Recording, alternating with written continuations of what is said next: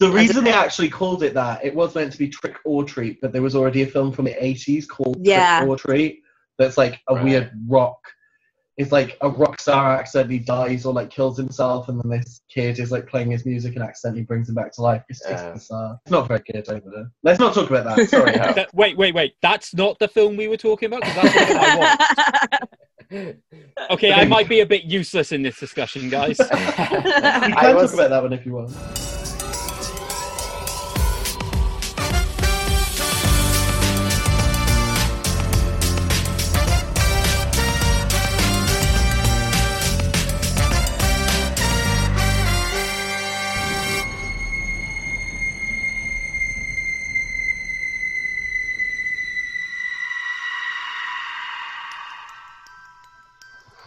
Hello to all the creepy boys and girls.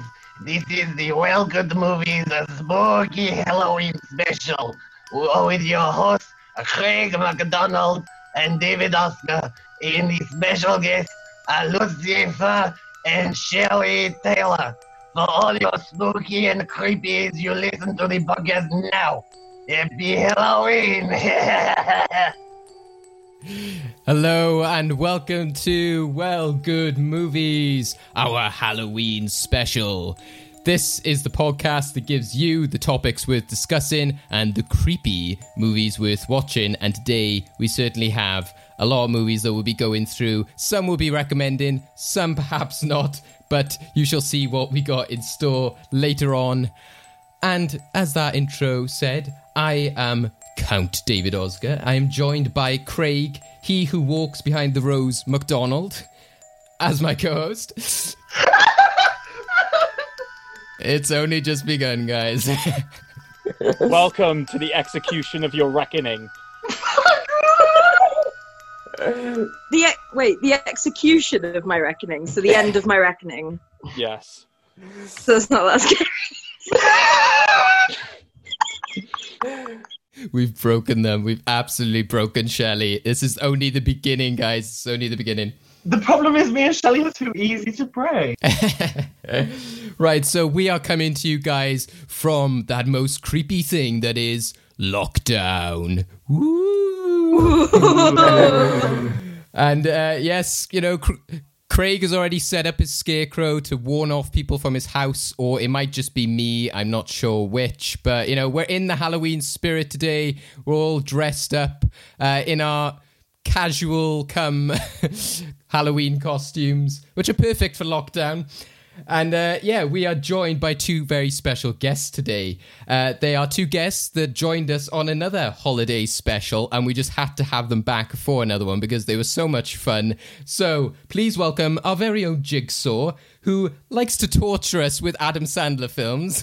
It is Shelley Taylor. Hi. And if you are thinking this year of going as coronavirus to Halloween, then this is the person to ask for costume tips because they have already dressed as Miss Rona. It is drag artist Lucifer. Bonsoir!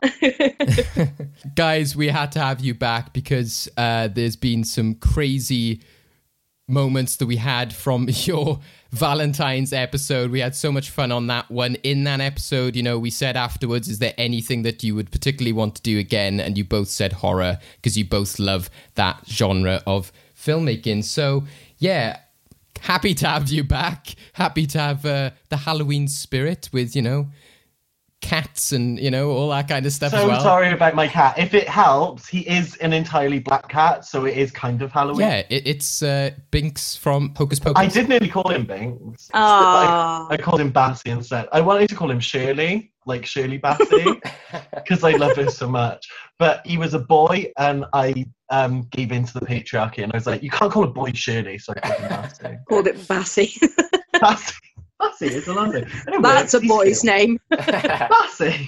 If anyone has heard our highlights, you know that you made a big impact to the show ever since then. You know, we have obviously our classic jokes such as the Sycorax. We still talk about that to this day. We were going to do a Sycorax only podcast.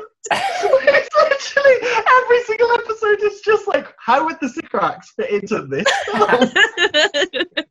But yeah, before we go on to our Halloween-themed films today, that's why I just wanted to sort of revisit some of those jokes as we have, because they have, lapsed into many other episodes and even other podcasts. So for an example, guys, this is when me and Craig were on a different podcast called the Dan and Joe Film Show, in which even there, the madness of that Valentine's episode was making an impact.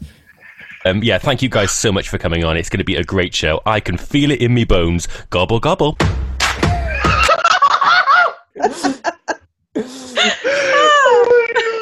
Forces of Nature, man. What a film. Exactly. So, Lucy, I'll come to you first, because we were talking when we were preparing this episode about how crazy it is that was back in February. Like you said, that feels like months or years. Well, it is months ago. Sorry, it feels like years ago. And yeah, that's been the conversation for a lot of content and media at the moment. I heard it on the radio the other day, people talking about music that come out in January. It's crazy. How do you feel looking back on that episode now? It's just really weird. Like, we were all in very different places, weren't we? Like, I still cared, so I was in full drag.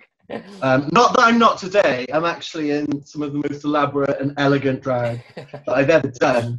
And it's almost too beautiful to show, actually, isn't it? Yeah, exactly. And that's why we're not going to show how amazing the drag I'm currently in is. Same. Yeah, like, we've all really worn our best today. Our best feet forward. I definitely don't have a swollen pussy eye. Although that's kind of Halloween, isn't it? Yeah, it's really weird. This is like the strangest time I've ever lived through. But like, it's just weird. Everything's really weird. I'm drinking a lot more. I started OnlyFans. Can I promote my OnlyFans here? If it gets you through lockdown, why not? Because it's good money. On the comedy side of things, you were obviously using lockdown as a great time to use your drag. There were many elaborate costumes. I loved the massive admiral's hat that you had on during one of your live streams. There were many crazy outfits that came about during that time. I'm a fan of a big hat. And the bigger your hat is, the smaller you look. And as a suspiciously large woman, I just thought if I have a hat that's 4 foot across and 3 foot tall, perception will make it look like I'm this tiny little dainty woman, when in fact I'm this grotesque husking monster of a person. So that was fun. What else did I do? I was Miss Rona. That was fun. Oh, I've done loads. It got a bit silly towards the end, didn't it? So then I had to stop. I was like, nah, this is too... I'm doing this once a week. I'm working full time. I've got to make my porn. You know what I mean? It was just too much. So now I'm just, focusing on the main stuff, spending time with friends and family and just, making this porn. The commitment was commendable for just the amount of variety of costumes, and that is on your YouTube. I think you have a montage of the entire live streams. I've got, YouTube and Facebook is where all my live streams are. It feels weird saying that it was in February this year, because it just feels like a different decade now. Just life is so weird and different and confusing, and a time in which we could actually meet in a room. It's now you would be like, oh my god, somebody's hugging on television, what are they doing? Whereas back then we were happily being handshaking and it's bizarre. That's why none of us mind noisy cats in the background. It's something that society's actually become really used to.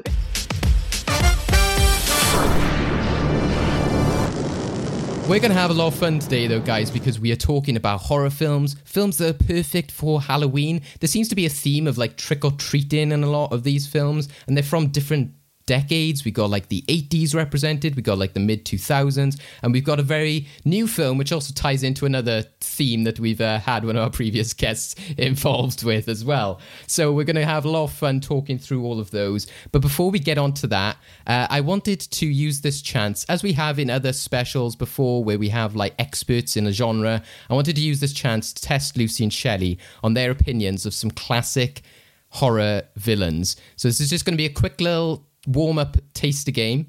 Now, if you remember in the Valentine's episode, we had the ooh and, boo, that. Do you remember that kind of stuff? Yeah. Yeah. We're doing the same kind of thing here with Halloween, and the equivalent of ooh and boo is woo and boo. But it's in the ghostly way. So the warm-up game is called Woo or boo. So what I want you to do is either give a woo or a boo for the villains that I am going to mention. So as I name them, just give a woo or a boo for whether you like them or whether you don't like them, and we'll get a feeling for what you are as horror fans. Right, so are we ready? Woos or boos at the ready. The Thing.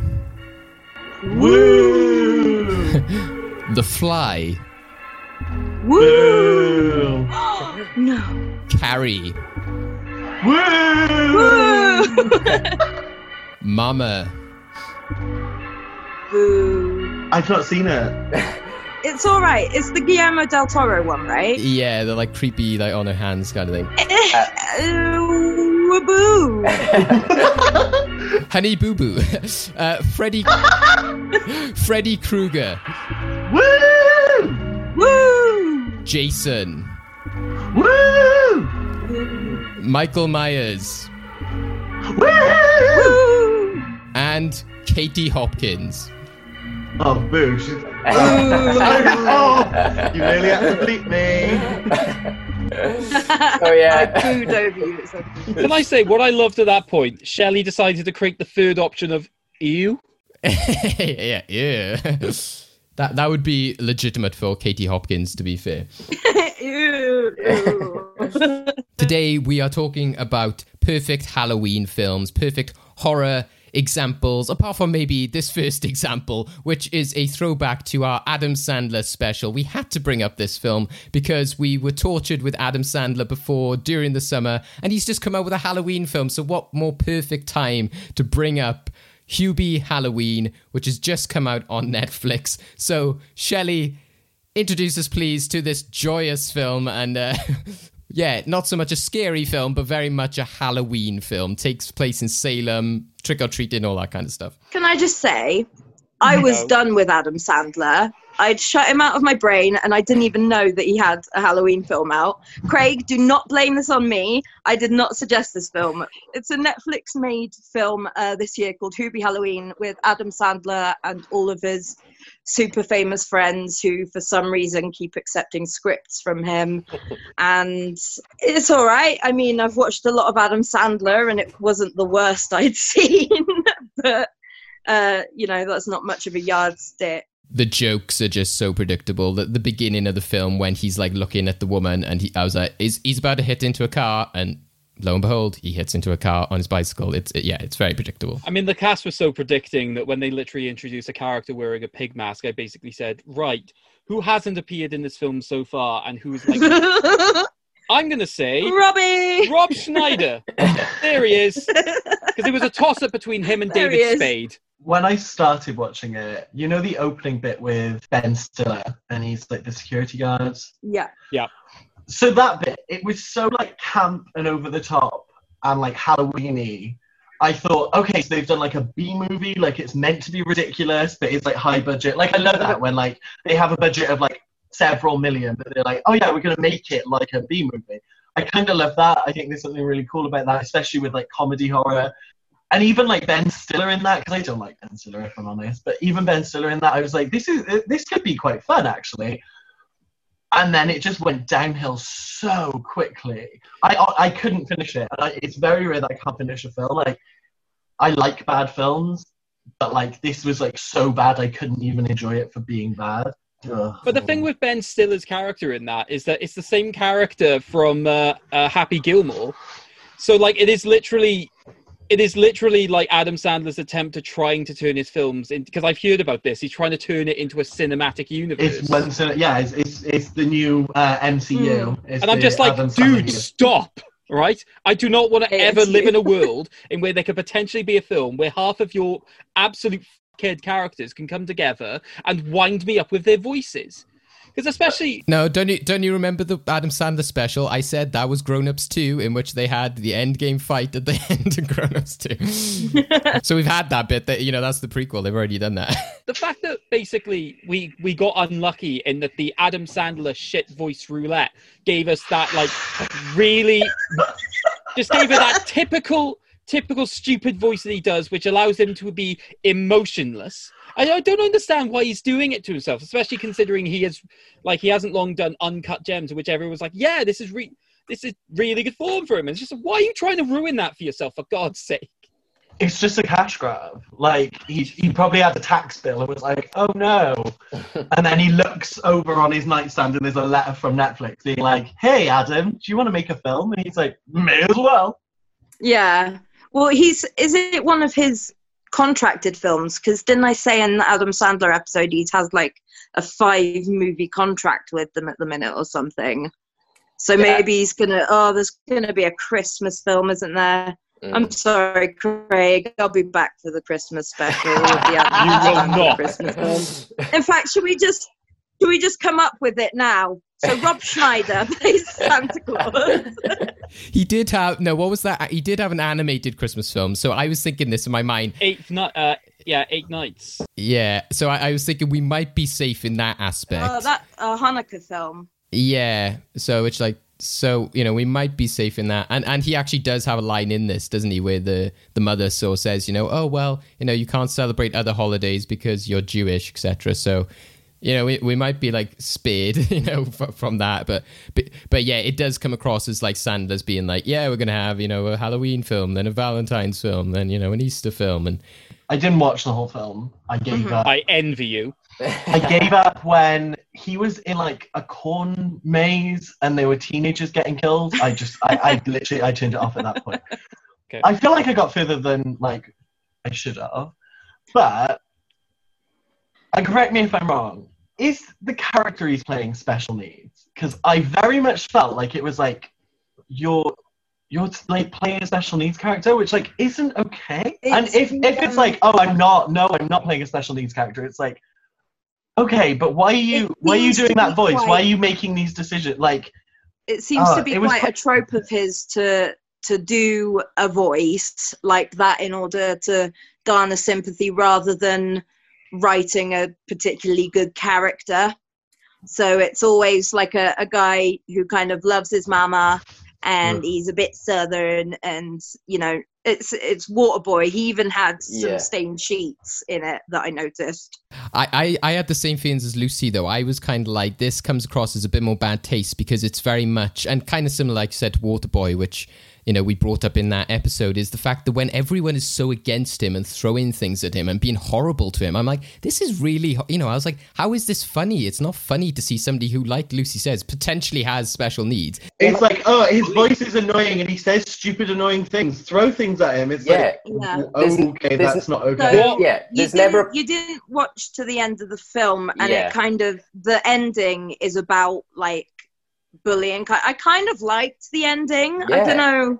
I actually felt that was I do think I agree with you. I think it is worth watching, Lucy, because I have never seen such a juxtaposed ending to, like, it is schmaltzy and cheesy and crap, but I was like, what is this film? This ending has no right to be on the back of this film because, like you said, it was just awful up until that point. And I was like, this is actually a really nice message, and it would work better if Adam Sandler's character wasn't so terrible. And I was like, but if they wanted to make a serious film, I was like, this actually would have worked better as a serious film. I think it works because June Squibb is playing the mother, and when I first started watching, I was like, why is June Squibb in this? She's such a good actress. Why have you brought yourself to this level? But then when it comes to the end, I was like, oh, okay, actually I see why you got June Squibb, because she is actually bringing quite a understandable performance to this. Yeah. Okay, so but the only reason I disagree with the ending being quite nice is that I understand the sentiment of you're basically picking on him and you don't understand why. You need to evaluate your reasons. Two problems I then have with this, because it basically means it's like Adam Sandler basically ducking out on his own potential good message. One, the reasons that like the people were giving for why they don't like him are basically just bone dead stupid, to the point of I think anyone could literally justify their actions by saying, oh, well, my reason for disliking this person are nowhere near as stupid as he uses big words like I can't. Yeah, Ray Liotta.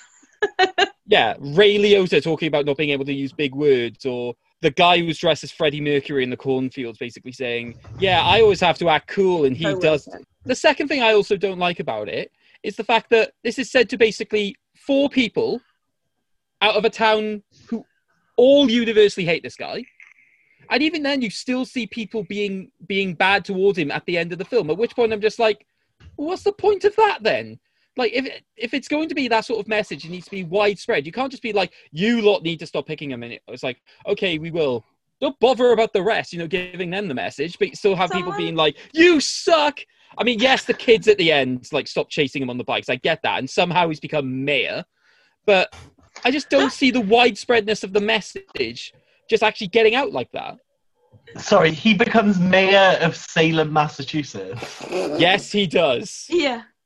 Wow. They make him a sash. He makes out with a camera declaring his love for Valentine, and I like Julie Bowen. I like Julie Bowen a lot.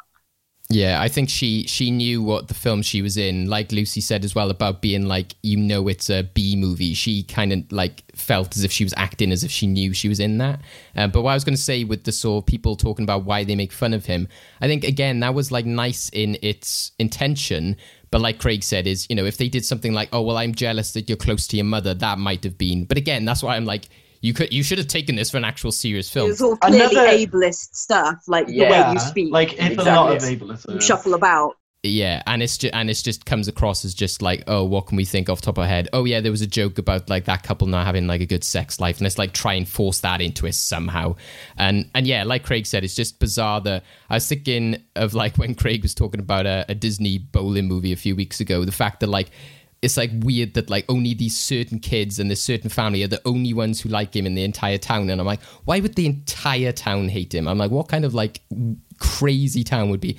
Not because like he's an awful person, because like they're like, oh, he's weird, so everyone like throws stuff at him. Like, so there are loads of illegitimate people for not liking him, right? And I think it's fair to go for that, but I think it is also fair to like look at the fact that in his attempt to try and protect everyone from Halloween, he does some really dickish things. Like, he tries to shove a silver bullet between the eyes of someone's dog. He basically goes around a party stealing drinks off people and basically like shoving people away from each other. Like, he does some things which I think, I think it is okay to not like this guy for this. Like, you can have good intentions, but you've got to learn this is not the way you do this. I was on the side of the little girl who, after he told her off for taking more than one sweet and then he got attacked, she just like laughed and carried on putting sweets in her bucket. Like, yeah. Hey. I think that's the thing, isn't it? You get that weird mix of sometimes you're like, no, these people are assholes because he's doing the right thing, and then sometimes like he does like horrible things. Yeah, it's a really inconsistent message. Yeah, exactly. I'll also say for the only other redeeming part I found is that I did actually enjoy the Swiss Army, what's it called, thermos, was ridiculous at first. But the more they did it, I was like, okay, this is kind of funny when he used it as a grappling hook. But I'll say the one joke that I thought I was like, that is actually really clever and it was funny, but they didn't give it time, which is why it was funny. I was like, if only this film had the restraint that this moment had, and I don't know if Sandler came up with it, is when he was going to the toilet and the thermos was a candle. I was like, that is funny. That is good. I thought that was quite hilarious. But it was just there on the side. They made no reference to it, didn't say anything. But I was like, that is quite a funny joke. But that's literally... That and the fact that they did red herring the crazy people was the two things I'll commend it for. I was actually quite surprised by that. Another thing that annoyed me about this film, that I see a lot in film and television, is, the mum from Modern Family? Yeah, sure. Right, she's in it, yeah. Mm-hmm. And she's like really fit. Yep. And then her husband is that police officer. Yeah, Kevin James. But then also, I assume by the end she ends up with Adam Sandler. Correct. Yeah, she's kissing him while he's kissing the camera. Okay, if I looked like her, do you think Adam Sandler would have a chance in hell at getting into my knickers? Like, if I looked like her, it would be like Brad Pitt and Up. Do you know what I mean? Like, she is gorgeous. He just casts the most beautiful women and then... I hate it. I hate that, like, I've lived in the real world for some time now, and that doesn't happen. What's it like? Not great, to be honest. But, like, when you see couples, it's generally, like, it's rare that you look at them and it's like, oh, you're the hot one, and you're, like, dog ugly. Like, it's very rare that you see that. And when you do see that, it's like, oh, you're rich, or you're very funny, or you have a massive song. But, like, I don't understand why this, like, stunning woman who, like, from the little bit that I did watch, she didn't seem awful, but she's like, oh, yeah, this guy with, like, the weird voice who everyone in the town hates. I'm going to bang him. Well, like, there's just something about that I'm really into. I don't get it. No. Says that she's been in love with him since first grade. Yeah, but then he aged into whatever that thing that he is now is. They make out that she was in love with him before him, which is even harder to buy into. So it's not even like, Spider-Man and Mary Jane, where it's just like, So that's really hard to buy. Also, that reminded me of the people you saying about the people in the town. And that, again, adds to this mixed message of, like, are they arseholes? Is Hubie generally just, like, a annoying person? But when it's not even stuff targeted at Hubie, when they're picking on that girl for being a foster child, I was like, where in the world would somebody pick on somebody and the mother, because they say to her, I'm like, I would so pick on someone being a foster child. Do you have any idea what children are like? No, I get the children. No, I get the children thing, but again, it was like, even like one of the mothers said, like, oh well, at least I have my own and stuff like that, and I was just like, come on, like, there's horrible people, and then this is just going too far. I think the moment that broke me in terms of just people's poor motivations for picking on people was when Ray Liotta's character was at that party clearly trying to hit on that girl and using the fact that he, his father died and they buried him that morning, despite the fact that he threw Hubie into his father's grave, trying to, and then she was just like, you were old enough to be my grandfather, whatever. Sees Hubie goes past and he's just like, and it was just like, I've just been dejected by this girl. I'm going to go take it out on Hubie. I'm like, come on. Yeah. Why? Ray Liotta's so creepy looking. Also, we just, like, acknowledge that for a second. Like, he looks so creepy. Lucy, I assume as well, you would have seen the character, which was like the woman who was in the Salem Museum and she dumped his word searches in the bin. You didn't see her turn up again, did you? You wouldn't have seen her in another scene. That, again, that would rile. Like, that, I was just like, why does Adam Sandler think this is funny? She literally just has, like, I'm like, it's his head. You can imagine it being like, oh yeah, people in Texas will find this funny because people like that are funny. In which you're talking about, like, Julie Bowen walks away and, like you said, she's this gorgeous woman, and this woman literally then walks up to Adam Sandler's character and goes, I am asexual, but I would bang the hell out of that woman. And you're just like, oh, jeez. It was a nun as well. Yeah. When she dressed as a nun. It's because she works in the Salem Museum. She's like got a sort of Victorian kind of outfit on. Oh, she's a Puritan. No, Puritan. Puritan. Yeah. Protestant. She's a bloody Protestant. We don't abide that in this town. Bloody Protestant. She's the Sycorax. Right. I didn't want to bring up the Northern Ireland dispute, but... Hey,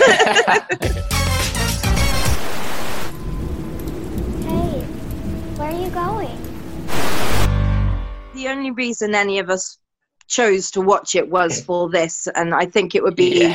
pretty low down on our list of recommendations this Halloween. Oh. I was going to say, as an Adam Sandler film, like measuring against the yardstick of his career, which is like down here, it wasn't horrendous. 2020, as per usual, has been disappointing in its offering of Halloween films, which is why in this episode we are going back to some older Halloween films. So we'll now move on to our next film, which was also a recommendation of Shelley, but you both mentioned this one, didn't you? So you sort of highlighted it as one of your favorite films. So this one is it actually said Trick or Treat, or is it Treat? Just like the but it's like Americanized. It's like Trick or Treat, like Trick or Treat. The reason they actually called it that, it was meant to be Trick or Treat, but there was already a film from the 80s called Trick or Treat that's like a weird rock. It's like a rock star accidentally dies or like kills himself, and then this kid is like playing his music and accidentally brings him back to life. It's bizarre. It's not very good over. Let's not talk about that. Sorry. Wait. That's not the film we were talking about, because that's what I want. Okay, I might be a bit useless in this discussion, guys. You can talk about that one if you want. No, it's fine. I don't think it fits. I don't think it fits the theme. I thought it was a bit weird. I was like, this is nice musically, but I've no idea. So, yeah, you know, why is it that you both like love this film? It was released in 2007. You know, it's very much like said trick or treating. You know, it's got like, you know, the pumpkins and the, you know, the orange leaves, but you know, it takes very much that kind of like horror story aspect, doesn't it? Like 4 individual stories, lots of different characters, lots of different tropes. You know, what do you think is so good about it? It got recommended to me as like a really underrated horror film about, God, yeah, it must have been about 10 years ago now. And so I watched it sort of when I was having a Halloween movie day, and it was the one that stuck out massively for me. And I thought, how had I never heard of this? And it's so good. And so, yeah, I always mention it if people want to watch a new sort of horror or Halloween-y film that they might not have seen before.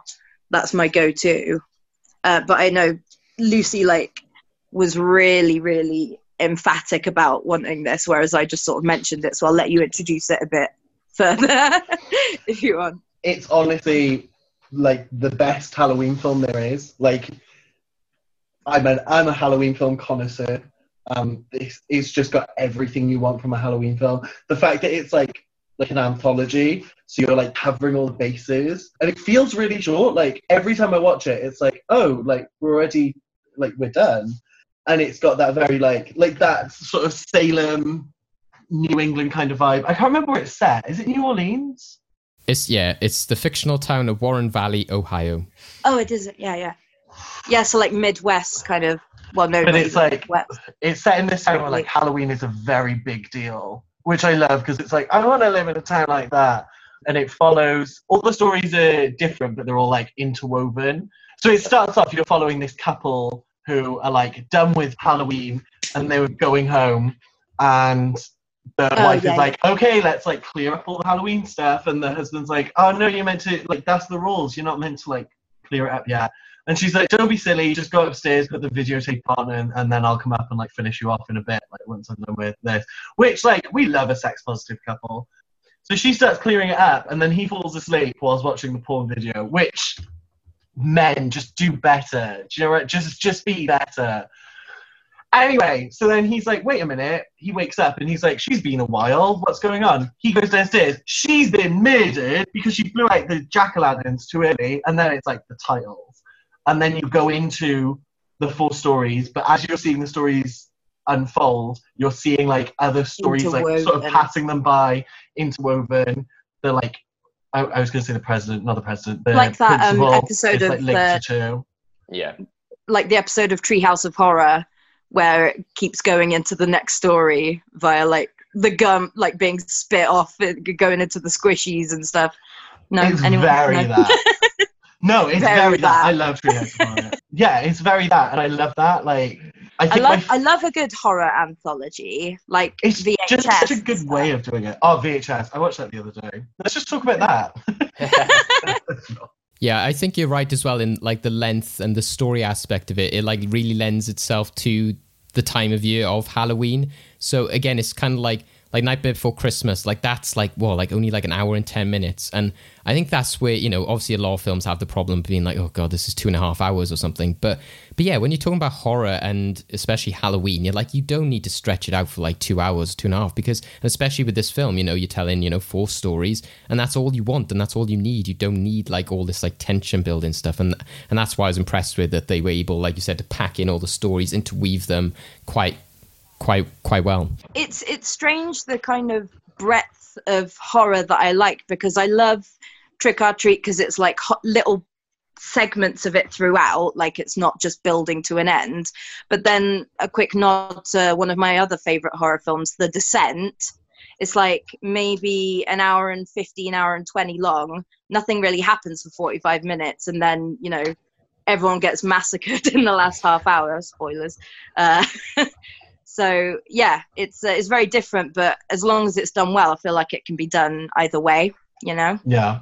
But yeah, if it's drawn out too long, then you kind of lose your suspense, because either you've seen what you're not meant to see, which makes it less scary, or you just get bored because you want that thrill and you can't really have that adrenaline for 2.5 hours. Yeah, I think as well is that aspect of keeping it like simplified in that town with the same characters. So if you had, for example, when I read there was like an anthology film with 4 stories, I was worried we were going to get this kind of like kids around a fire, like, well, my story is, and you know, you like it's like you're not invested then because you know it's like make believe. It's like kind of like the Wizard of Oz, kind of like, oh, it was all a dream, you know, kind of thing. So the fact that they don't go with that, they do just like, here's 4 stories we're presenting to you, but it's not like told in, you know, like somebody's narrating it or anything like that, which I thought was, you know, they do have the comic, I suppose, but you know, that's just like an aesthetic thing. So I think that was good as well. The one like linking thing between all of the stories is that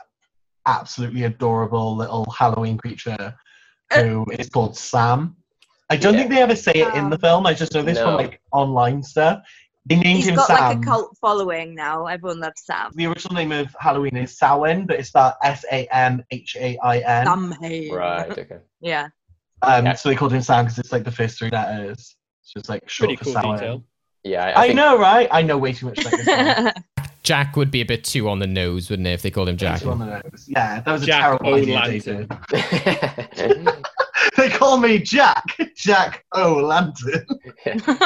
Yeah, that's just Jack Skellington's brother in Nightmare Before Christmas.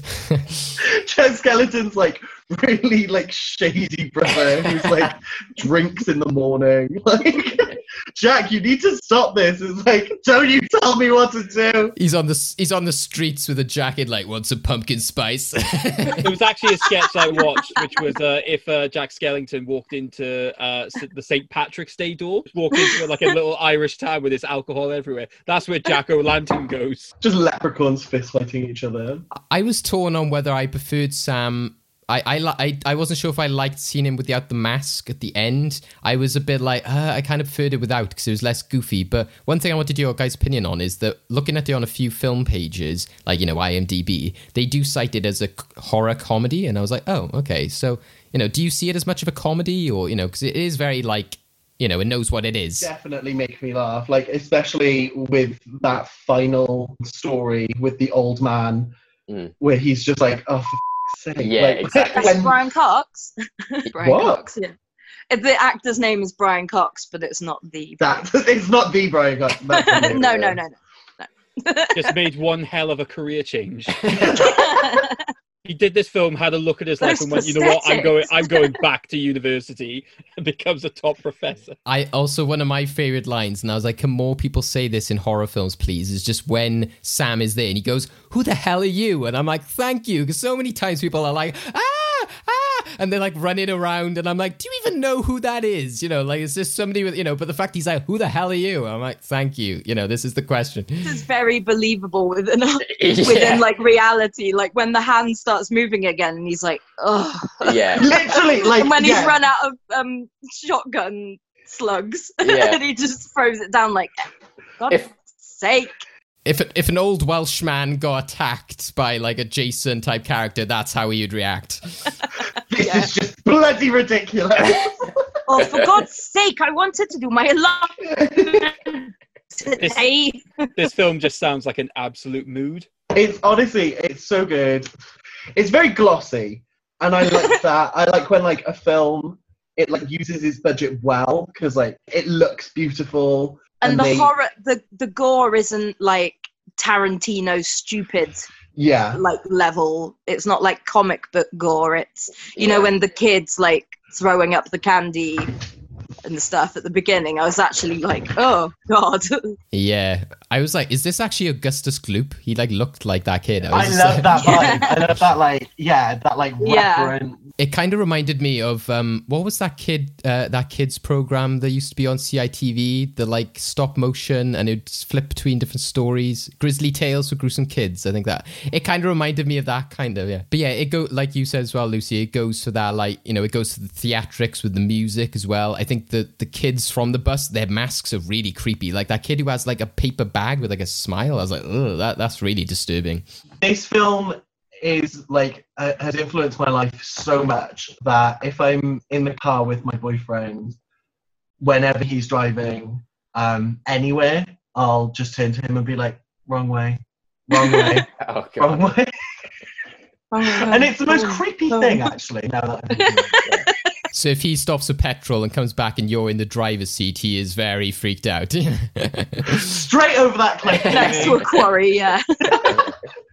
Lucy, I told you not to get in the driver's seat next to the quarry. The great thing, if we compare this to Hubie Halloween, this film isn't ableist either, I wouldn't say. Some of the characters are. I think comeuppance. That story is actually the darkest one, because it's like, for people who are listening who are like, don't care about spoilers, a school bus takes all of these special needs children to school every day, and the parents just like don't want the kids anymore, which is like one of the darkest things I've ever heard. Yeah. And this is told so brilliantly by this group of kids, and they're like, oh, we're gonna go to where that bus got dumped off the cliff.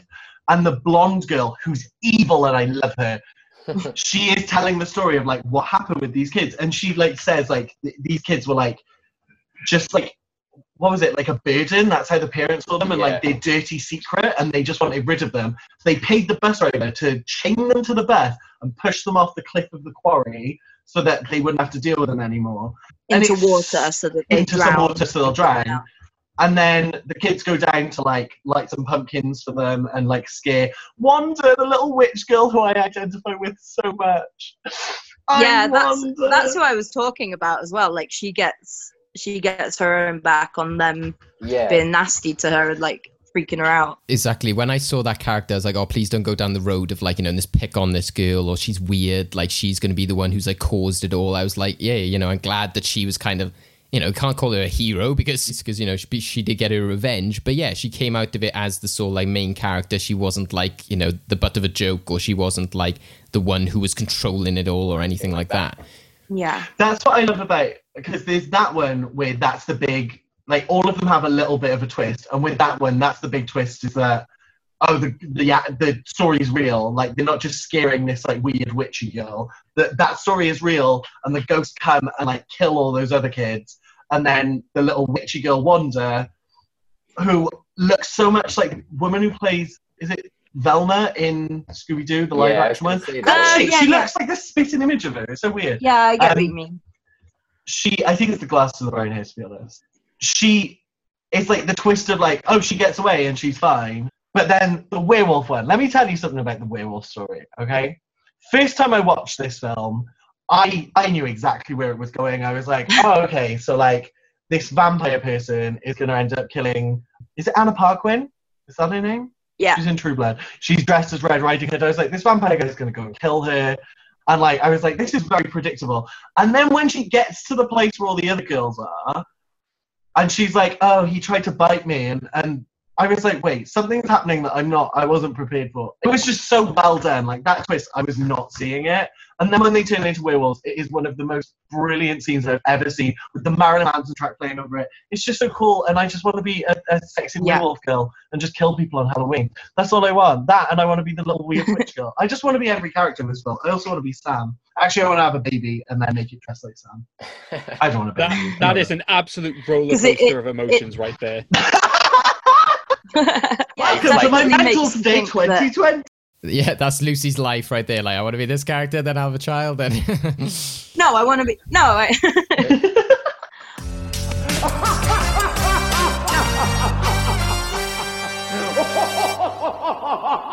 It's just such a good film. Yeah, and like I said, it's, they embrace the theatrics of it. Like I said, the music is very intense, very like, Halloween. Again, like slightly going back to Hubie Halloween, but I remembered that there was a weird...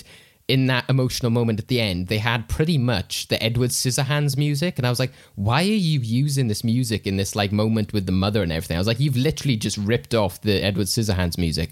But again, in this instance, it was very much like a kind of Danny Elfman music, but they earn it, they deserve that, to have that kind of music, which I think is also good. So yeah, unlike Hubie Halloween, very much a big recommend. Very scary, funny, and yeah, filled with a lot of 100%. I don't know if, like, because whenever I mention this film to people, no one I know has heard of it except for people who I've told about this film. So I don't know if it was like big in America or something. But like, this is such an underrated like horror Halloween like gem. Yeah, I hadn't heard of it until I think it was when what was the is it Scary Stories came out, that sort of that film. Somebody mentioned to me that they were like, oh, I'm really looking forward to this film because I love Trick or Treat, which is like the same kind of thing.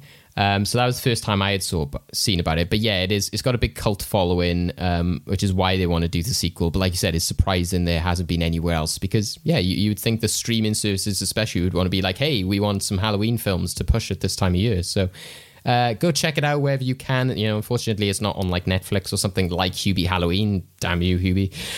But yeah, check it out if you can, guys. It's very fun. And yeah, we're going to our last film, which was also recommended by Lucy, which will be an interesting discussion because this one again is very different, and I'll be interested to know what your thoughts are with this one. It's Halloween 3: Season of the Witch, which you emphasize as well is the one film which is outside of the Halloween mythos and storytelling. It doesn't have Michael Myers, etc. So why did you want to bring this film up today? Okay, so let me paint you a little picture. Right, it's 1979 or 78, whatever year the first Halloween film came out. And it's like roaring success. Really launched like the slasher genre into like a new era. It's perfection. It's still now, it's possibly the best slasher film, like in my opinion anyway. So they were like, yeah, this is great. The problem was the people who made it, they had this idea that every year or every 2 years, they'd make a Halloween film. So it would be like, that was Halloween 1, Halloween 2, just completely different. It's an anthology series. So I think they had like 5 in mind. So the first one was about like Michael Myers, it's a slasher. The second one was going to be something else. The third one, something else. Fourth one, something else. Because it was such a success, the studio that made it were like, actually, can we like, we'll give you a second film, but it has to be about Michael Myers. And then you can do the third film about something else. And they were like, okay, I guess like this is how we're going to make this anthology series that we want to make. So they made the second one, which isn't that good. But then they got to make the third one. The problem was people were like, we love Michael Myers. Yay, there's a third one now. And then they went to see it, and Michael Myers isn't in it. It's nothing to do with the first 2 films. And to the point where they put the first Halloween film in it, like at one point someone's watching the first Halloween film. So people just hated it. And it just got absolutely like dragged. Just like people loathed and detested this film. But now, in more recent years, people have gone back and watched it and been like, actually, this film's really cool, and it's got like fun Halloween vibes, and it's got like quite an interesting story. People just hated it at the time. You know, like Futurama got cancelled because it wasn't The Simpsons. It was like this got cancelled because it wasn't Michael Myers. I just think this film is so underrated. It's so like fun and just weird. Like the storyline is like they're witches from Stonehenge, and they're gonna kill all the kids in like a big like pagan sacrifice by using Halloween masks. And the creepy song that is literally my boyfriend's ringtone. You're joking. That would scare me. Happy, happy Halloween, Halloween, Halloween, happy Halloween, Silver Shamrock. 8 minutes, children, put on your masks. I've also got a shirt that's got the 3 different masks, the witch, the skull, and the pumpkin. I was going to wear it, but I'm very warm because the heating's on. It's just such a good film, and I really wish that they had been able to like go ahead with their anthology and made like the 5. It might have been 10 actually, but I think it was 5. Just these like 5 completely different like Halloween stories, but they just didn't because this one got so panned. The reviews were terrible, and it made no money. So they just didn't make a third one, and then they just kept making Michael Myers films to the point that they became absolutely ridiculous. Like Tyra Banks is in one of them. It happens to a lot of franchises. Like I'm trying to think of like another specific example. I can't think of it now, but like you said, there is that storyline of like, you know, we say things like Star Wars and stuff where they're like, oh, you know, there's that one, but nobody likes that one because it doesn't have so and so, or it doesn't have this, and so it's that fan backlash of like people know what they want, you know. It's very different to the first 2. Like it's not a slasher at all, and if you're like just like into slashers, I completely understand why you wouldn't enjoy this film. But like just for like a fun Halloween horror film, it ticks all of the boxes for me. And yeah, like doing witches as the villain, I've seen it done so many times in very like poor ways, but I think this is like quite interesting because it's all like men in like business suits. It's not like like 3 crones over like a bubbling cauldron, and it's like, nah, we're gonna like kill all the kids. It's like these like businessmen. It's so genius. I love this film so much. Anyway, you guys talk now because I have not shut up for about 10 minutes. Yeah, like you said, it's interesting that they go, because that's why I thought Season of the Witch, and I was like, there's so many films that don't really embrace that idea of like witches being like big characters, unless they go down. Like I said, they either like do them badly, or I just thought like one film which like it was one of Craig's like guilty pleasures, which is Hansel and Gretel, where they very much are like the crooked noses and that kind of thing. I love that film. So it is very much different in that sense, that you have that representation of them, and it is really different. It's really like kooky, and the fact that guy, the main character sort of says, that's the only time you really sort of get an idea for what it is. He goes, it's witchcraft, and I was just like, I was like, well, there's our confirmation of Season of the Witch. He calls it witchcraft in that moment. So yeah, I can see how it's like a sort of cult favorite, because it is very different, very strange. I think the only thing that let it down for me is just that technically it wasn't structured quite well enough, and there's some weird editing and some weird performance parts of it. Like the girl, is it Ellie? Like she's literally like, my papa and all that, and I'm like, I was like, I could get on board with it with things like Trick or Treat, and when they're trying to go for that cheesy, but I was just like, are they going for like the Beauty and the Beast vibes? Is this just this the Halloween's version of like papa, oh my papa's car, and then the whole like well, you don't have to sleep in the room, and he's just like, do you want me to? And I was like, oh god. Oh, that moment, I was just like, dude, you are helping a girl trying to avenge her father who got murdered in your hospital. Now is not the time to A, get off with her at all, B, get off with her twice, and then ask, by the way, how old are you?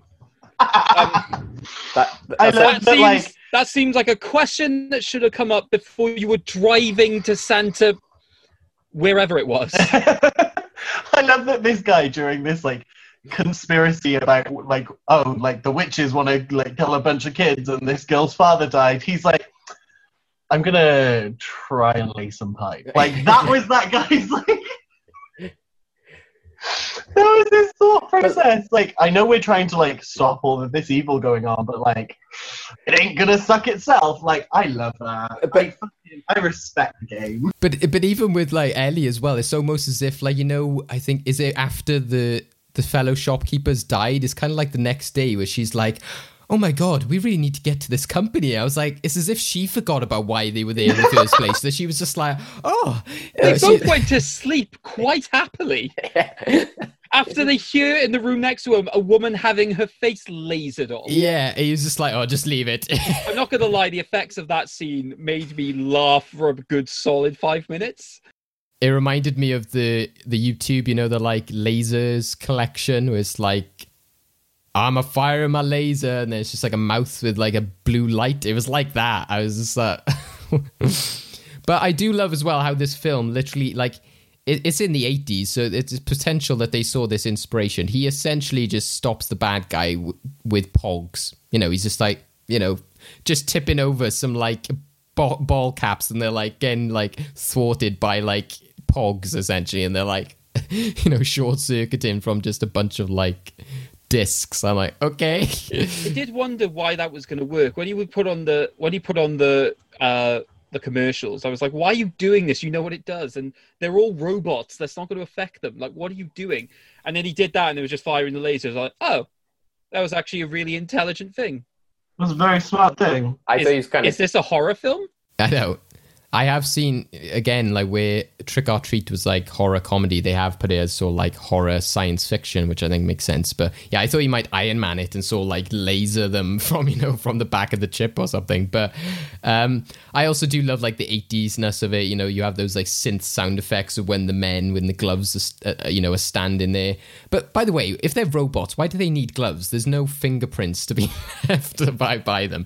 But how else are they going to nicely rub off the blood onto some hospital curtains. True, yeah. But I found it hilarious when, like, you know, they're standing there and you have that, like, synth sound effect, and it just made me feel as if we were going to, like, transition into Jungle Love. Like, I feel if, you know, Matthew Vaughn I feel in, like, 2020, if Matthew Vaughn or someone was directing this, that would have happened. They would have just broken into Jungle Love as they're fighting the robots at the end of the movie. Can I tell you about my favourite scene in that film? Because I just made so many jokes that I thought it was great. It's when the robot comes in to the hospital, kills the guy by, you know, gouging his eyes out, wipes the blood off the hospital on the curtains. He goes to leave. The nurse is there. Is like, "What are you doing here?" He just casually walks past her, and it's just like, "Oh yeah, because when I kill someone, I like to leave some witnesses." And then just runs out of the hospital, gets in his car, douses himself in like petrol, and lights himself on fire. I'm just like, what? I had to commend the commitment. I was like, yeah, you know. That's right, listeners. You just heard Craig McDonald say, "Kill nurses." That's what he just said.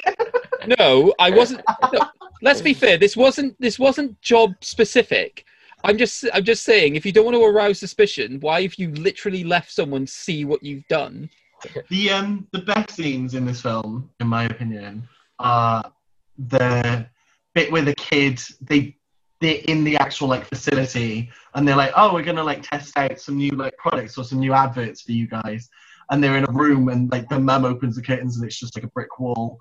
Yeah. And then it's like, "Put on your mask," and the kid puts on his mask and you see what is going to happen. And knowing that the main character's kids have those same masks, that is like brilliant. And the way that like the mask degrades and all the like snakes and stuff come out. Yeah. That is really good. I love that bit. And then I also love the final bit where he's like, "It's still on one channel. It's still on one of the channels. You need to make it stop." And that's just the end of the film. And it's like, okay, he didn't win. There we go. Thousands of children are dead now. Just a brilliant way to end a film, really, isn't it? Yeah, I did really like the ending. I thought it... really brutal. I thought that I also loved that scene with the effects of the insects and the snakes coming out of the kid's head. I thought it was sort of undermined by the weird ways that the parents then die. Yeah, just a little bite, you know. It hasn't even bitten his leg. It's just bitten his trouser, and he's like, "Ah, get off!" Yeah. I'm like, that's what I was thinking. I was like, is the plan for it to be like, we're gonna like kill off all these children so it has an effect on the generations to come or whatever, or is it no, like we want to kill families, but we'll kill them through the snakes and the bugs that sort of like seep out and poison people? I was like, that's what I was like in my head, but. I also just found it, I was like, how many snakes are going to come out of this kid? Like, it's just like the bugs come out and there's just one snake after another. I was like, wow, there's a lot of snakes here. But yeah, like you said earlier as well, Lucy, it's just the Stonehenge. I was like, this is so strange. Like the fact they're literally like, you know, like, oh, we're taking rock from, you know, Stonehenge, etc. And I'm sure like, is like the National Trust or whoever owns Stonehenge would watch that and be like, we don't appreciate that this is what you're suggesting, that this like, you know, ancient monument or wonder of the world could do this. You know, usually it's made out that it's like a portal to another world or something, but no, it's something that kills children. Like, don't go to Stonehenge, guys, especially on Halloween, because your kids will turn into snakes and then you and your kids will die. So remember, listeners, David Oscar said it first. Giant stones shouldn't kill children. But yeah, Halloween 3, a strange, you know, again, a sort of cult classic, which is like indicative of that time, which like I said is sort of a theme, I think, throughout all of them. Incorporates trick-or-treating, not necessarily like massively scary, but has a lot of like horror elements and tropes. And yeah, it's just, you know, creepy and weird, which again makes it quite like apt for Halloween viewing, because it might not again necessarily be like loads of jump scares. It's just like an intriguing story which has like, you know, about, you know, witchcraft and that kind of stuff. I think they should remake it. I think it's a very interesting film. I mean, they've made so many Michael Myers films, and then they did the complete reboot, the Rob Zombie version, which I actually do quite like. I think they could do this. I think someone could make a really cool film out of this story. Like an app that does like the... instead I was thinking that, yeah, like a streaming. It's like, oh, there's like a new like Halloween thing that all the kids are going to love, and it's on like Netflix, but whatever the version in the film is. But then fair, when they watch it, it kills them all. Let's be fair, that's pretty much what TikTok is slowly developing itself to do. But I do love a bargain. So like, even if the mask was potentially going to kill me, I probably still would be tucked in. There's a lot of statements being made in this episode about killing nurses. You know, if it's going to kill children, why not buy the mask? You know. Can I just say officially for the record, I am 100% not in support of killing nurses. I am not a Tory. Oh. Clap for nurses. So back again, guys, to woo or boo with Tories. No, we covered that off. Boo, boo, boo, boo. We covered Who that your off. local Tory MP? We covered that off with Katie Hopkins. So, yeah, guys, that is the 3 films that we are discussing today. We now go to our final segment, which is the movie vault. So, out of these films that we have discussed, do you believe that any of them should be saved for all time for people to go back to as that classic horror or Halloween film that they should watch every Halloween? What do we think? Trick or Treat. Trick or Treat. Yeah. It did seem a big consensus of that one. Like I said, definitely not Hubie Halloween. No. I mean, when you David, I'm holding messaged an us axe right now. both, we both said it as one of the first things that we wanted to talk about. And then Lucy messaged me saying, "You stole my idea, you bitch." Yeah, Trick or Treat, definitely. Yeah, not Trick or Treat, which Craig accidentally watched. But yeah, Although I would also recommend that. Just like a side note, this is completely unrelated to anything. The first time me and Shelley met was on the podcast in February, and like our relationship is one of the most bizarre things going on in my life, and I love it so much. So like, thank you to the chaotic podcast. energy. Yeah. The pure Sycorax energy. Yeah, Chaotic good. bringing people together. From our friendship. Chaotic neutral, let's be honest. Also, that's probably the most millennial experience I've ever had. It's like, oh, this is my friend. I met her on a podcast we were both on. Like, how irritatingly hipster is that? Bringing people together since 2020. Not many people can say that, that we are the one podcast that can say that, guys. A well-good friendship. So that's what our podcast could be called, Shell. Good friendship. So, yeah, I think today going into the movie vault is Trick or Treat. In it goes. It is perfect for Halloween, like I said. Nice and short. Horror stories, lots of typical cliches of horror films. Go check it out because, like we said as well, it's a cult film. Not many people have seen it, so we highly recommend it. But now, guys, we go on to our final part of the episode, which is more Halloween fun, which is our traditional and this time spooky endgame.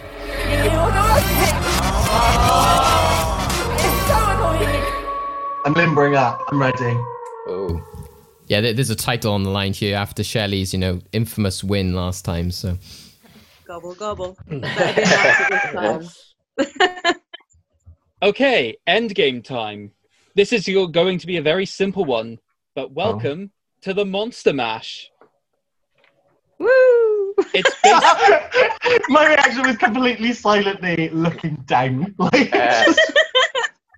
So this is basically what it says on the tin. So we have taken the song The Monster Mash, but we've basically done something a little bit different. We've rewritten every single one of the verses to be dedicated in some way to some of our favorite characters in terms of like movie monsters or horror or like horror aesthetic characters. So they could be like any variation of like the classic monsters, they could be characters that are related to dark films. But basically, we want you to listen to me sing every single one of the verses of this new version of the Monster Mash. And we want you to tell us at the end who that verse is dedicated to. Okay. I'm ready. I'm so ready. Okay.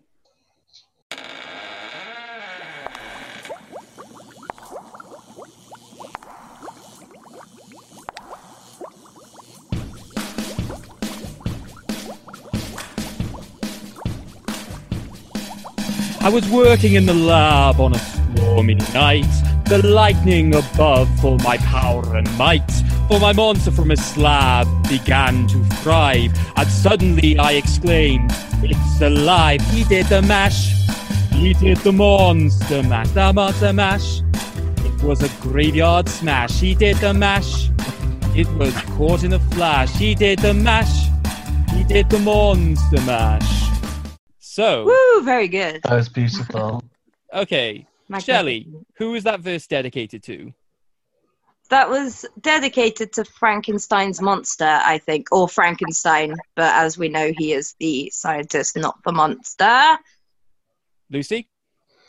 Yeah, it was obviously Frankenstein. I'm going to get more specific, and it's the one from the 1930s. Okay, so was it Frankenstein / Frankenstein's monster? Yep. So it was actually Dr. Frankenstein specifically, because as Shelley pointed out, because it was talking about the creation of the monster, not necessarily the monster itself. Yeah, so the lightning. So you both get a point. Okay. Woo! Okay. Are we ready for verse number 2? So ready. Yeah. Okay. From outer space we set our scene, where nobody could possibly hear you scream. The ugly creature with a killer frame, and a mouth on his tongue with which to maim. They did the mash. They did the monster mash. The monster mash was a graveyard smash. They did the mash. It wore on in a flash. They did the mash. They did the monster mash.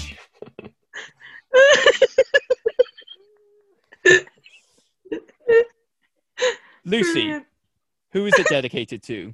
It's the Xenomorph from Alien. Shelley? I just want to...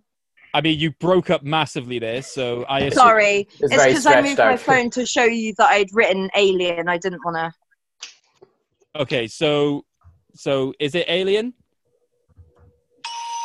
It is. However, I'm going to give a bonus point to Lucy for specifically specifying it's the Xenomorph. Oh. I think that's fair. Okay. I also think that's fair, actually. I agree with you. Of course you do. Also, side note, Craig, you look amazing today, and your singing is beautiful. One of those things is true. Okay. I've duetted with him, and I know it's beautiful. And that's why I chose him to duet with. Okay, this is going into uncomfortable territories now, because it's like if I don't award points for this like over flattery, like, I'm just going to open myself up to a load of abuse. It's never happened before where people try to bribe Craig, but of course it would happen when we got Lucy and Shelley back on the podcast, especially considering Lucy was just awarding herself her own points in the last episode. Okay. Oh yeah, I could just award myself points. Okay, I forgot. Okay, so the next bit isn't a full verse, it's the little addition before the next verse. So we'll play that and then the verse. So are we ready for this bit? Mm-hmm. Okay. I'm so ready. The guests were all having fun. The party had just begun. The mum, dad, boy and girl, a ball of hair and a hand. So because you haven't got a chorus to listen to, I'll give you a couple of seconds to think about this one. I've got it. Okay, Shelley, who is it? Well, it's the Addams Family, I thought. Okay, Lucy? I also wrote Addams Family. Ah! Is it the Addams Family? Yes, it is. Da-da-da-dum. I failed at clicking so hard there.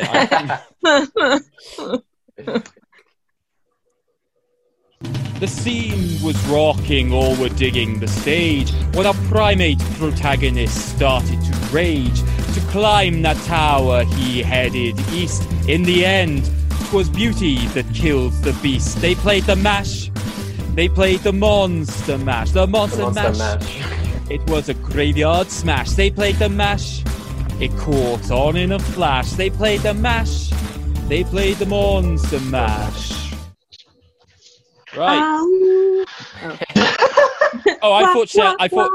I thought Shelley just realised the answer, so went, ow. Oh.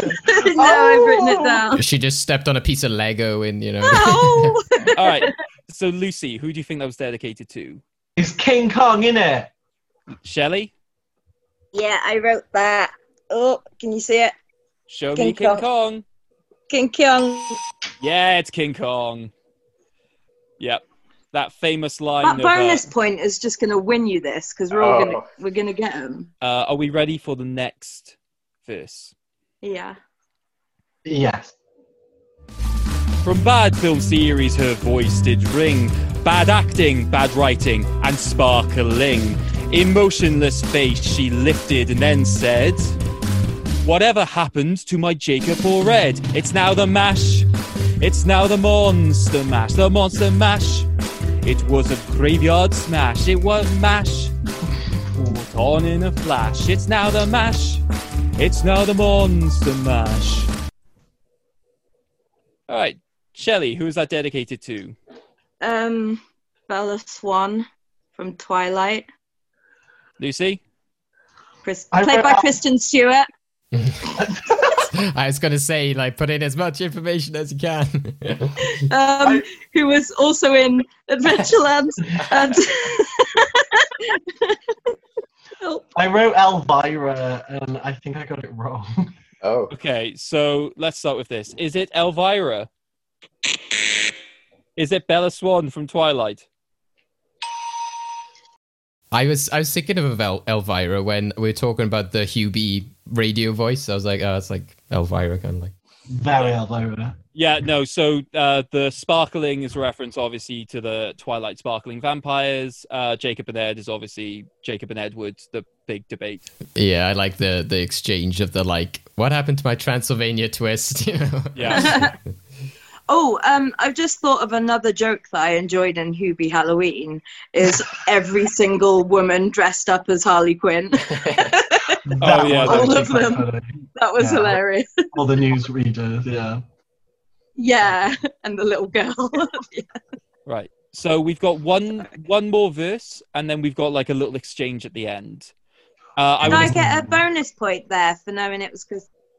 Well, no, you get a point, whereas I don't. I get a bonus point? Yeah. Yeah. So I think that's the thing that still makes it fair at this point. So. Craig will look back on the game at the end. So I'm not able to get bonus. Why would you get a bonus point for just knowing my answer? I got a bonus point for added thing. Yeah, you need to know like Bella's full name, like Elizabeth Sorno. Isabella. It's Isabella. That's a bonus point to lose. Yeah, I was like Elizabeth Swan. I was like, what? Okay. All okay, right, are we fine. ready? Are we ready for? Oh no! To be fair, I think this is a good opportunity for people to potentially get that specificity for points. Oh. Okay. I'm ready. Or this is the one verse where if you just want to go for a humorous answer instead, I may give you bonus points. So it's not a stipulation. Don't encourage them, Craig. Don't encourage them. Okay. Next verse. Stalking a child in a yellow coat, the clown that tells him that everything floats, pain and suffering in Derry, Maine. When he lures that child down to the drain, they get mash, and mash the monster mash, and do my graveyard smash. Then you can mash, you catch it all in a flash. Then you can mash, then you can monster mash. Okay. Lucy, who is that dedicated to? So it's someone that is a clown. Yep. And kills kids. Yep. It's Boris Johnson, isn't it? Shelley, who is that dedicated to? I mean, I can't top that for a humorous answer, so I'll just say Pennywise from It. Is it Pennywise? Yeah, it's Pennywise the clown. David, so that's a point to Shelley. What are our scores at now? If it's a point to Shelley there, it is 5-6 to Shelley. Okay, this is what I'm going to do to make it interesting. The last section, I want you to listen very carefully. This will be a reaction first. So basically, the moment you think you know who this is dedicated to, just say it. The fastest person will get 2 points. Spoiler, this might not necessarily be a film character, but it is someone related to film. Okay? So are we ready for the last little exchange bit? Yes. Mm-hmm. Mash good, my friends. Easy, debag, you impetuous young boy. Mash good. Grrr. Easy now. Sycorax. Get back to the movie vault now. That's the way. Stop trying to dictate my life. And get back. Get away from me. Stop controlling my life and my contributions on this podcast. That's the way. Is it you? Is the answer me? I was like, is it me? Is I controlling my life? I have no idea what just happened. I mean, I yelled Sycorax in the middle of it. Just panic. Oh, yeah. Sycorax. Mash good. Mash good. Mash good. Stop controlling my life. Can I just say the lyrics that I think are probably going to be the things that will get you the closest? Yeah. So I said, easy D-bag, you impetuous young boy. Easy now, get back to the movie vault and stop controlling my life and this contribution on the podcast. Adam Sandler. Shelley has now used all three of her guesses, so it's basically... I haven't got a bloody clue. Okay. Is it right. David? Is it David? Oh. Yeah, it's David. Oh. I almost like give you the clue as well. And I didn't even know the answer. I was like, is it me? Is it? I don't know. It was like another it happened again, the gobble goggle. It was like where Lucy said, is that right? And like Craig was like, I don't know, is it? Yeah. So that one was hard. So what I'll do is I'll now give David the opportunity just to reveal the tiebreaker. I think that's going to be... Oh, God. So just 1 point to Lucy. So yeah, 6-all. At this point, yeah. Okay, so again, fastest first, or whoever gives the closest to the actual answer. What year did Bobby Boris Pickett's Monster Mash originally come out? In what year did Bobby Boris Pickett's Monster Mash originally come out? 1951. 1963. So... the answer is 1962. So Lucy is the winner. Congratulations. I would give you the little trophy they gave me last time, but I threw it away. Oh, no. Oh my God. That's brutal, Shal. Didn't care. Oh. I do it's just an honor to be on the podcast, but winning is what it's all about, and I'm just really glad that I could absolutely annihilate Shelley because she did pick Trick or Treat. Best of three, mate. Best of three. So we'll do the Christmas come back one. for another summer special. Well done, Lucy, and thank you both for being on this Halloween special. It's been lots of fun. It's brought some light and great entertainment to our lockdown, and I'm sure it will do the same for everybody at home. Where can we catch you both? Where are the best places to check out all your wonderful content? And yeah, Instagram, knitwear cat hair. It's probably just what I post because I travel a lot and things like that. Awesome. Check it out. And Lucy is on TikTok because she's down with the kids. Do you know what? I'm on TikTok. My name is Lucifer Queen on TikTok. I'm also Lucifer Queen on Instagram and Lucifer Queen on Twitter. You can also catch me on OnlyFans. It's $4.99 at the moment, which is an absolute bargain. And that is onlyfans.com/devil called Lucy. And the writer of Trick or Treat who came up with that werewolf twist, they'll definitely be following you. Yeah, they know they've got to, they're like, I know this person's into me already because I come up with that werewolf idea. If the writer wants to just DM me, I'll send you the free trial link. So also, that's what everyone is getting for Christmas this year, just so you all know. So it's just a free trial to my OnlyFans. So thank you guys for both joining us. It's been loads of fun. Like you said in that Valentine's episode, you both emphasized that you wanted to be on talking about horror, and we have fulfilled that, and we can't wait to have you back on again.